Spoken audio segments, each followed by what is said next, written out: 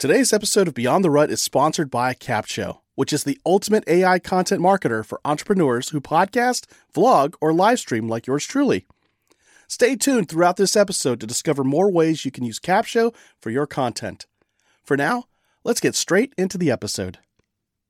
You're listening to another episode of Beyond the Rut, a weekly podcast about inspiring you to make your own path and live the life you've always dreamed of. I'm your host, Jerry Dugan, and we're actually without Brandon Cunningham this time around. He's not feeling well. He told me something about his neighbor bit him, and now he's got a fever and, I don't know, maybe a cough. I might be exaggerating a little bit, but Brandon is out.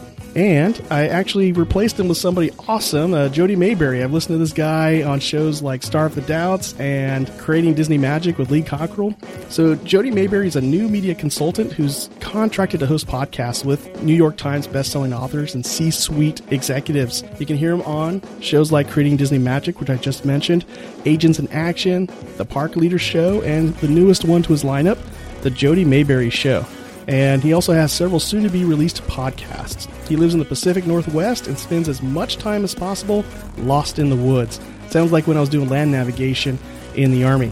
Jody, how are you doing these days? I'm doing great, Jerry. So now I'm wondering, here in that introduction, am I a guest or have I been elevated to co-host of this episode? Well, let's see if this zombie virus thing kills Brandon, and we'll talk after that. We'll say guest for now, officially, and then if he comes back from the dead, then we'll definitely talk about some permanent arrangement here. All right, awesome. I definitely thank you for taking the time to joining me on the show, and I almost said us, but I forgot. Brandon's fighting off the zombie virus, so this is what I get when I start breaking from my planned script, right? I think I threw you off, didn't I? Oh man, a little bit. Yeah, I'm sitting here thinking, gosh, what would it be like to host a show with Jody Maberry? Brandon who? And the funny thing is, this is Brandon's show, so I can't kick him off his own show, right? Well, I've been trying to kick Jared Easley off Starve the Doubts. It's never worked. I heard there's an email campaign, right, that is trying to get that to happen. Or yeah. Or what's that? The petition website, petition.org. I think that's it. Yeah. Yeah. Maybe you can start one, Jerry. I was just going to say, Jared, if you see one of those pop up, officially, I did not do it. That's my story. I'm sticking to it. The things we'll do for Nutella, right? That's right. Now, I didn't mention that you got a new podcast on the lineup, the Jody Maberry Show. Why don't you tell us a little bit more about that? Now, I am really excited about that show because I've been doing the Park Leader Show for a couple of years. That's geared towards people in park. And I host other shows, but the Jody Maberry Show is the first show with my name on it. I'm pretty excited about that. And it's geared towards helping people market, mobilize, and master their message. So small entrepreneurs like myself or small businesses, it's geared towards that. And it's a mix of having guests on the show, like Mike Kim and Lee Cockrell have been on the show so far. And I've got great guests coming up like Carrie Oberbrunner and Jeff Brown. But it's also in there are solo shows, just me giving lessons, telling stories. I haven't mentioned Nutella yet, but that's that's what the show is. So I'm pretty excited about that. Awesome. I just caught the episode where you gave 6 tips on how to treat your customers like a park ranger. And I really liked that one. I was like, yeah, that's brilliant. I'm going to have to go back and listen to it again and take notes and thank you. Apply it in the work I do.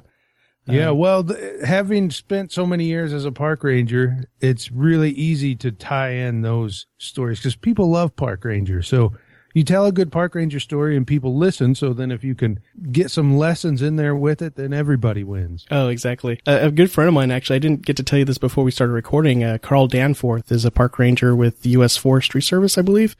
I hope I got the department name right. Anyway, he's based outside of Asheville, North Carolina, and we got to see them. My wife and the kids and I, we visited my mom in Asheville. And so we spent a day with Carl and his family, Angela and the kids. And of course, I had to ask, hey, did you ever come across Jody Maberry? And of course I laughed when I said that because, when people find it out that I was in the Army, they'll ask me, hey, did you ever know Colonel so-and-so from 1972? And I'm like, I was born in 1976. The guy was in and out before I was born. Yeah. Yeah. Well, you get that sort of question a lot. One of the best I've heard is I was at the Grand Canyon watching a ranger presentation right on the South Rim. And when it was over, the ranger said, "Does anybody have any questions?" And a gentleman raised his hand and said, "Yeah, my cousin Billy, he was down here last week. Did you happen to meet him?" Yeah, he was the only guy who came by that week. Yeah. The ranger handled it very well, though. Oh, awesome. Yeah, because he can't like reply back with sarcasm or anything like that, right? No, you shouldn't, because you've got the uniform on, so you can't do that. That's true. Now, we also like to ask our guests a little icebreaker question. We know that you were a park ranger. We know that you're a podcaster and a business coach. But what is something about you that people would not know just by looking at you? Jerry, I don't think this has ever come up on a podcast, and if it has, I don't remember it, but I used to be an instructor for the International Police Mountain Bike Association. Really? Yeah, so when law enforcement officers ride bike patrol, they're usually trained to do that, and I was one of the people that trained other law enforcement officers to do that. Huh, that is cool. I would never even think that was a thing. Like, I thought that's just what they told the police officers who couldn't drive. Like, okay, you can't drive a car. Here's your bike. Yeah, get out there. But no, bike patrol is tremendous. It's so much fun. And if you arrest somebody while you're on bike patrol, you can't just put them on your handlebars and pedal them to jail.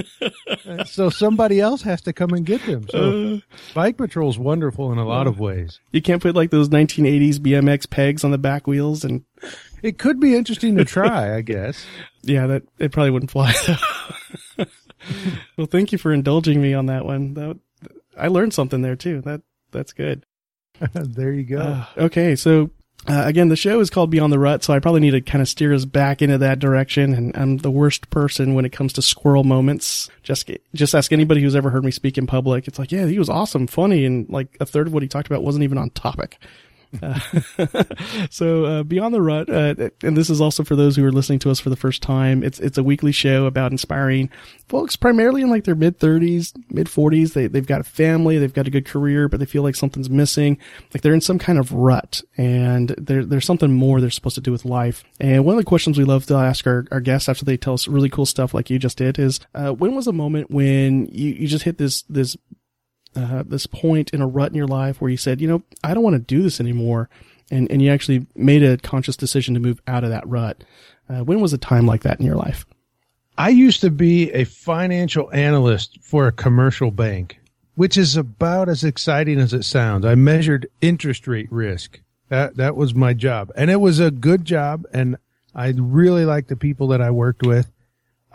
It's not like I went to my job hating it every day, but one day I did realize I was just in a rut. And even if I did my job to the best of my ability, at best, the impact it had was maybe shareholders did a little better. And that was prompted by my granny had passed away, and I came back from that. And that's when I just realized, oh my goodness, this job doesn't matter to me. And I was in a rut before that, but that's kind of what showed me, oh gosh, yeah, I'm in a rut. I just don't need to do this anymore. I could have kept on doing it. Like I said, it was a good job with good people, but I made the decision that I'm going to follow a boyhood dream and become a park ranger. And I was a financial analyst. My education was I had bachelor's degrees in finance and marketing, which doesn't sound at all like a park ranger, does it? No. Like, how do you take out a bear with that?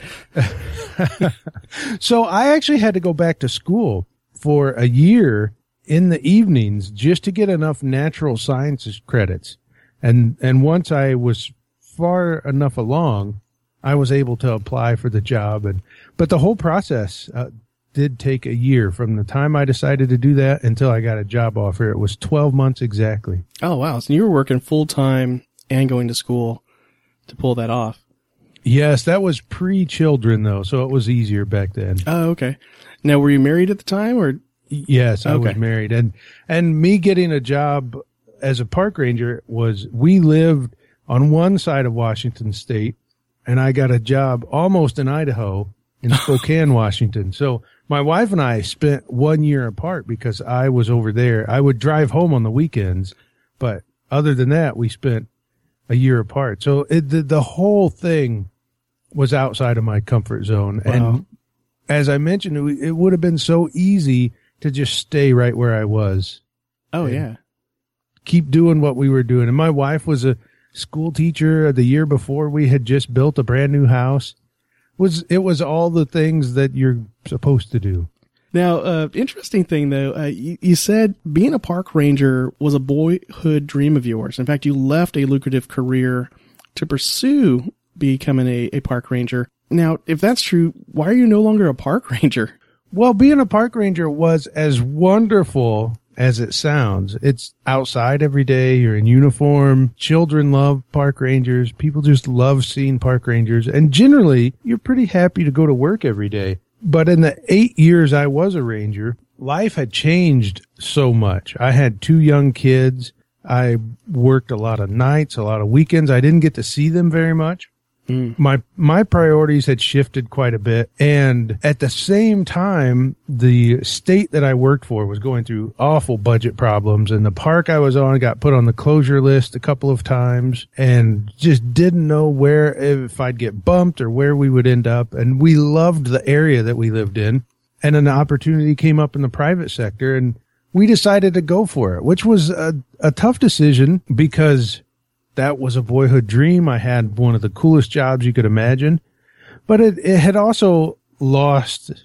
It wasn't quite as fun. It wasn't as glamorous on the inside anymore as you would think it would be. Mm-hmm. And it was time to go. But I realized though that if parks is my calling, I don't have to be a park ranger to be involved.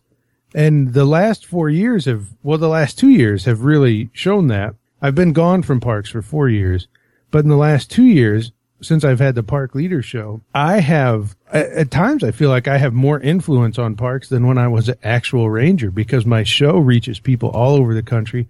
I get invited to speak to all sorts of conferences. I just spoke at the Ranger Rendezvous in Asheville, North Carolina. Oh, wow. Yeah, in just a couple of weeks, I'm down in California to speak at a parks conference. I'm speaking at the World Ranger Congress in Colorado later this year. That never would have happened when I was a park ranger. So it's really interesting. It felt like walking away from my calling or walking away from a dream, but really all that it did is allow me to still be involved in a different way with parks. And you also kind of touched on it a little bit. You have the added benefit of being able to spend time with your children a lot more, with your family a lot more, is what it sounds like. Yeah, that's right. The time I get with my kids and my wife is much better now than when I was a park ranger. Park ranger it really is a lifestyle that you have committed your entire family to be a park ranger because you just have to live differently. And most of the time it's wonderful. We lived in the park. So you're living in some of the best places on earth and you can't beat that. But you also are a park ranger all day, every day. And that's not true when you're a financial analyst or a project manager or other jobs you could have. So there just came a time where it was time to move on. And as a park ranger, I could influence parks a little bit at the one park I was at. But now with the Park Leader Show and the work that I've done there, I get to influence parks all over the country. Stay with us. We'll be right back. And now let's talk about how you can use Capshow to repurpose and market your content. If you have a business like me, you can upload your cornerstone long-form content, like podcast episodes or YouTube videos, into Capshow, and it will create all your content marketing assets for you. And here's the coolest part. Capshow is more than just a robotic AI tool. It's a powerful blend of artificial and human intelligence designed by marketers to help you organically reach more of the right people on more platforms. Go to beyondtherut.com/capshow, that's CAPSHO, and start your 14-day trial and see for yourself.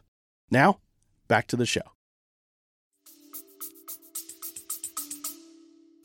I think it's interesting that you, in a way, you're still living your boyhood dream, wouldn't you say? Yeah, I would think so. I don't put a uniform on and I don't have a badge and I don't have a gun, but I still get to live the dream. Yeah, it's probably safer that way too, right? Yeah. And I was just thinking about that. Like, you had this crossroad in a sense where, it was putting a strain on you, your family, the time that you got to spend with your family. It was losing a lot of its luster in a sense. And rather than just saying, this is it, this is the only avenue I have, you actually, it found a different way to still be involved, to still be a part of that boyhood dream, but take it to another level. I'm really amazed that you shared it in that way. Yeah, and that has been the fascinating thing about it is I get emails from people that listen to the show that say that they listened to episodes to prepare to interview to become a park ranger, or listening to the show helped them get a promotion. And yes, I still get to be involved in my boyhood dream, but now I'm helping other people live out their dream of being a park ranger, which I don't know if I had completely thought that through, that would happen, but that is just delightful to get those emails. That's what keeps the Park Leader Show going 2 years later. And that's what keeps me going to park conferences, because I can speak at other conferences that will lead to more business for me. And Park Leader speaking at park conferences does not always lead to more business for me, but those are my people. So I keep doing it. What would you say is the most impactful email you've received because of the Park Leader Show? I know we didn't talk about this beforehand, but no, that's all right. I think just knowing that people listen, that alone, when people reach out and say, I love the show, those are all good. Those make me feel good. But it's the ones where people say that they listen to the show, that this particular episode really had meaning to them, or the story somebody shared. But to answer it more directly, one email that really made my day is a assistant park manager emailed me and said, hey, we interviewed somebody today, and one of the questions we asked was, how did you prepare for this interview? And their answer was, I listened to the Park Leader Show. Oh, wow. And I thought, now, what I liked about that is they felt so good about the Park Leader Show that that's what they brought up in their interview and how they prepared. And that just shows where this upcoming park ranger viewed the content of the Park Leader Show, that they liked it so much that that's what they tell them. And then the assistant manager that heard that thought highly enough that she emailed me to tell me that. So I just loved that email. Was she also, the person doing the interview, was she also a listener of your show, or just happened to look you up because of the interview? Oh, no, she listens to the show. So that's how she knew to contact me. Yeah. Well played, whoever the other guy was, right? That was awesome. Yeah. I thought that was wonderful. Oh man, I love hearing stuff like that. I mean, I've had moments where, I was just down and out about another show I'm on, the Family Time Q&A, and thinking, but nobody listens to this show. And then a lady we know who's a widower approached us and said, hey, I loved listening to the Christmas special you just did. It really warmed my heart. It made me appreciate my husband and keep doing it. Yeah. Thank you. And I turned to my wife. I said, Olivia, we were about to throw in the towel on this thinking we're the only ones listening to, okay, then I'm the only one listening to the show, but we have proof somebody else is listening to it, and look how it's touched her. And my wife read the email, and I seeing the switch turn for her, because to her, this was just a hobby. It's just something Jerry does to indulge himself. And then to see that email come in, and she looked at me and she just said, okay, so when do you need to renew that subscription to stay on your podcast host site? And I told her, she goes, oh, okay, cool. Let's keep doing this. And that really surprised me. Just seeing the shift from, it's just a hobby of Jerry's to, no, we need to keep doing this. And I'm sure that was that kind of proof for you in a sense. Yes, that is what it is. Sometimes you need that when you're the one putting the content out. If you don't do it for the feedback, but it sure does help, doesn't it? When you hear from somebody. And with creating Disney Magic, we get so much feedback. People love Lee Cockrell, and they should. And we hear so much feedback. Just people saying, I love the show. Great job. This is the impact it's had on it. Just today, I responded to an email where somebody used the lessons they learned in the show to start changing how they acted at work, which led to a big promotion. Oh man, I love hearing that sort of stuff. It makes it so much easier to podcast and create content when you know it really is having an impact on people. Oh, yeah. A little side note, Brandon's not here to defend himself, so I'll go ahead and say it. Brandon tries, I don't know if he does it consciously, but the more he listens to Creating Disney Magic, the more he talks like Lee Cockrell.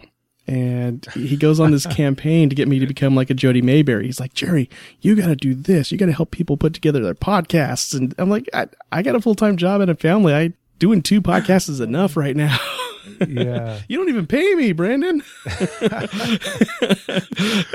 One of my favorite stories to come from Creating Disney Magic, just because it's so unique, is Lee told a story one time on some Disney executives that were in New York, somewhere in northern New York. And I guess they call it upstate there, don't they? I think so. So they were going out to get something to eat, and the restaurant was closed. They didn't open for another 20 minutes. They walked up to the door, started to leave, and the restaurant owner opened the door and said, no, come on in. I'll give you coffee. I know we don't open yet, but come on in. And they were saying, no, we can just go across the street and get coffee. And he insisted, come on in. So they did come in and sat down, and he served them coffee. He talked with them, and they said, why do you do this? It says you don't open until noon. Why did you let us in early? And the restaurant owner said, have you ever heard of the podcast Creating Disney Magic? And he said, Lee Cockrell said I should do this, and so I'm trying it. Oh, wow. Yeah, so that was a pretty unique one. Because the guy had no idea that it was Disney executives that were at his restaurant. I'm just trying to imagine, the look on their faces when he said that. And, did they give Lee a hard time afterwards? Like, you won't believe what just happened. Or they're like, let's not tell Lee. But I guess eventually they did tell him. So, Yeah. So it's really interesting how that works. And it's been tremendous working with Lee. I joke with him that you could put me on stage and I could speak for 60 minutes on Lee's content like it's my own. I've been so immersed in it for a year now that I'm pretty sure I could do that. I just get up and speak, and because his content and his enthusiasm for it is contagious. Yeah. And in fact, I think you said in an episode of Starve the Doubts that that's one of your goals for 2016 is to write a book about the impact Lee Cockrell has had on you in the last year. Yeah, I have flirted with that idea. It was something along just to say working with Lee has had I've learned more working with Lee Cockrell than I did getting an MBA, which is true. So I wanted to compare the sort of things that you get from working with someone like Lee versus getting an MBA. And so I started down that route. And what it led me to is, as I wrote, it's been more a book about mentorship than what I've learned from Lee, which wasn't what I set out to write, but sometimes other things show up. Mm-hmm. Oh, yeah. But it was inspired by your time with Lee Cockrell, and that you wouldn't have gotten that far without it. Oh, no, not at all. And I get the delight of having the conversations with Lee that aren't Creating Disney Magic episodes, and you hear how good the episodes are, and I feel like the conversations we have in between recordings are even better. And we talk business and we talk family and just the little things that I've learned from him, which add up to be big things, have had such an impact. You don't even record those? No, I don't record those. Maybe someday we can offer some behind the scenes There is, we've never said this, but there is actually a lost episode of Creating Disney Magic. We recorded one episode live at Podcast Movement in Fort Worth, Texas last year, and then never released it. Oh, you've got to bring that forward. I don't know. We'll figure something to do with it. It just was so different than anything else we had done, because we got in the recording booth right before it was time for us to go on stage and give a presentation. And so that's what we were talking about, was our presentation and all that. And at the time, it just didn't feel like it fit with what we were doing. So okay. I still have it. I just call it the lost episode because it's the only episode we've ever recorded that we didn't release. Oh, wow. I was even just thinking about like our pre-show conversation and thinking to myself, I need to be recording this. Like that's another episode right there. And Brandon and I, we have the same kind of things where we like the best stuff comes out before we actually hit record. I'm tempted to just hit record when he and I just start talking and then release that. Brandon, yeah, quite often that happens. Some of the best conversations are before. With me, I've seen the best conversations come after because you're done recording and then you're talking about usually something that you talked about while you were recording, but the conversation ends up better. Yeah, it's like the pressure's off now, right? Yeah. Oh man, I'm sitting here thinking, okay, Jerry, start pretending to stop recording. What comes next? Now, before we sign off, though, what would be? So we've been talking about a time that you hit a rut. We talked about when you chased your boyhood dream to become a park ranger, and you were starting to hit a rut there, and you kind of bounced out of it and found a new way to support that dream. What would be the one best piece of advice you'd like to give our listeners about moving beyond their ruts into the kind of things we've been discussing? There we go. Get the right word out. Well, it might have been disgusting. It depends on your opinion of what I said. It's been a long day. My words are going away fast. I would say just take action. Action is probably underrated.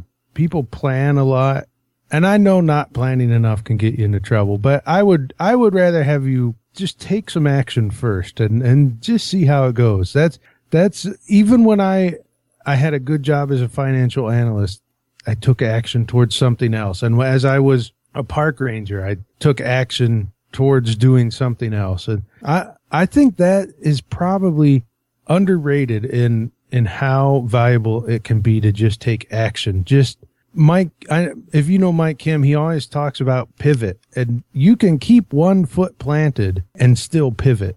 And that's what I would recommend. Just find something that you want to do, even if it's just a hobby. If you're not going to leave your job or do anything drastic, like I've done a few times, just if your calling is gardening, say, we talked how mine was parks, but you're not going to be a botanist. Well, just plant a garden in your backyard, and then you're still involved with flowers every day. Oh yeah. And so there it is, Jerry. Just take action. Awesome. That's perfect. It's simple.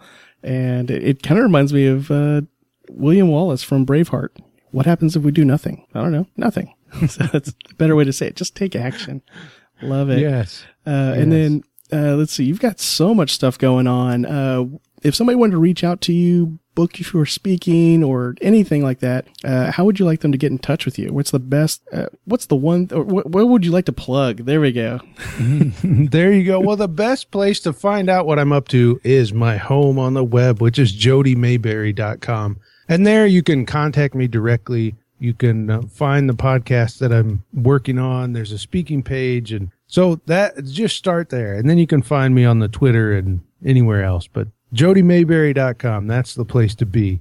Awesome. I want to thank you, Jody, for joining us on this show. And I want to thank you, our listeners, for joining us on this episode of Beyond the Rut. We'd love for you to head over to iTunes to rate, review, and subscribe to our show. The best way you can support our show, though, is to share us with a family member, a friend who you think this would impact greatly, and ask them to do the same. You can also check out the show notes for this episode at beyondtherut.com/027. There we go. It will now be episode 27, just because I couldn't remember where we are. If there's anything you wish we'd covered that you wanted to hear more about from Jody or myself, primarily from Jody though, give us a call at 361-596-3788. Catch you on the next episode. Bye.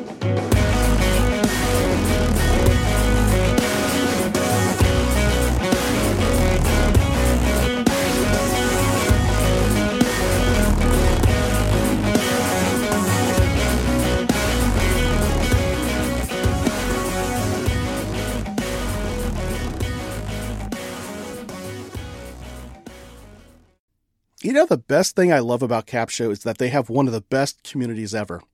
As a CapShovian myself, I always get invited to masterminds with industry leaders to get the insights and marketing strategies that take my business to the next level. Plus, they love surprising and delighting us. Go to beyondtherut.com/capshow, that's CAPSHO, and start your 14-day free trial with the CapShow team today and join me inside that community.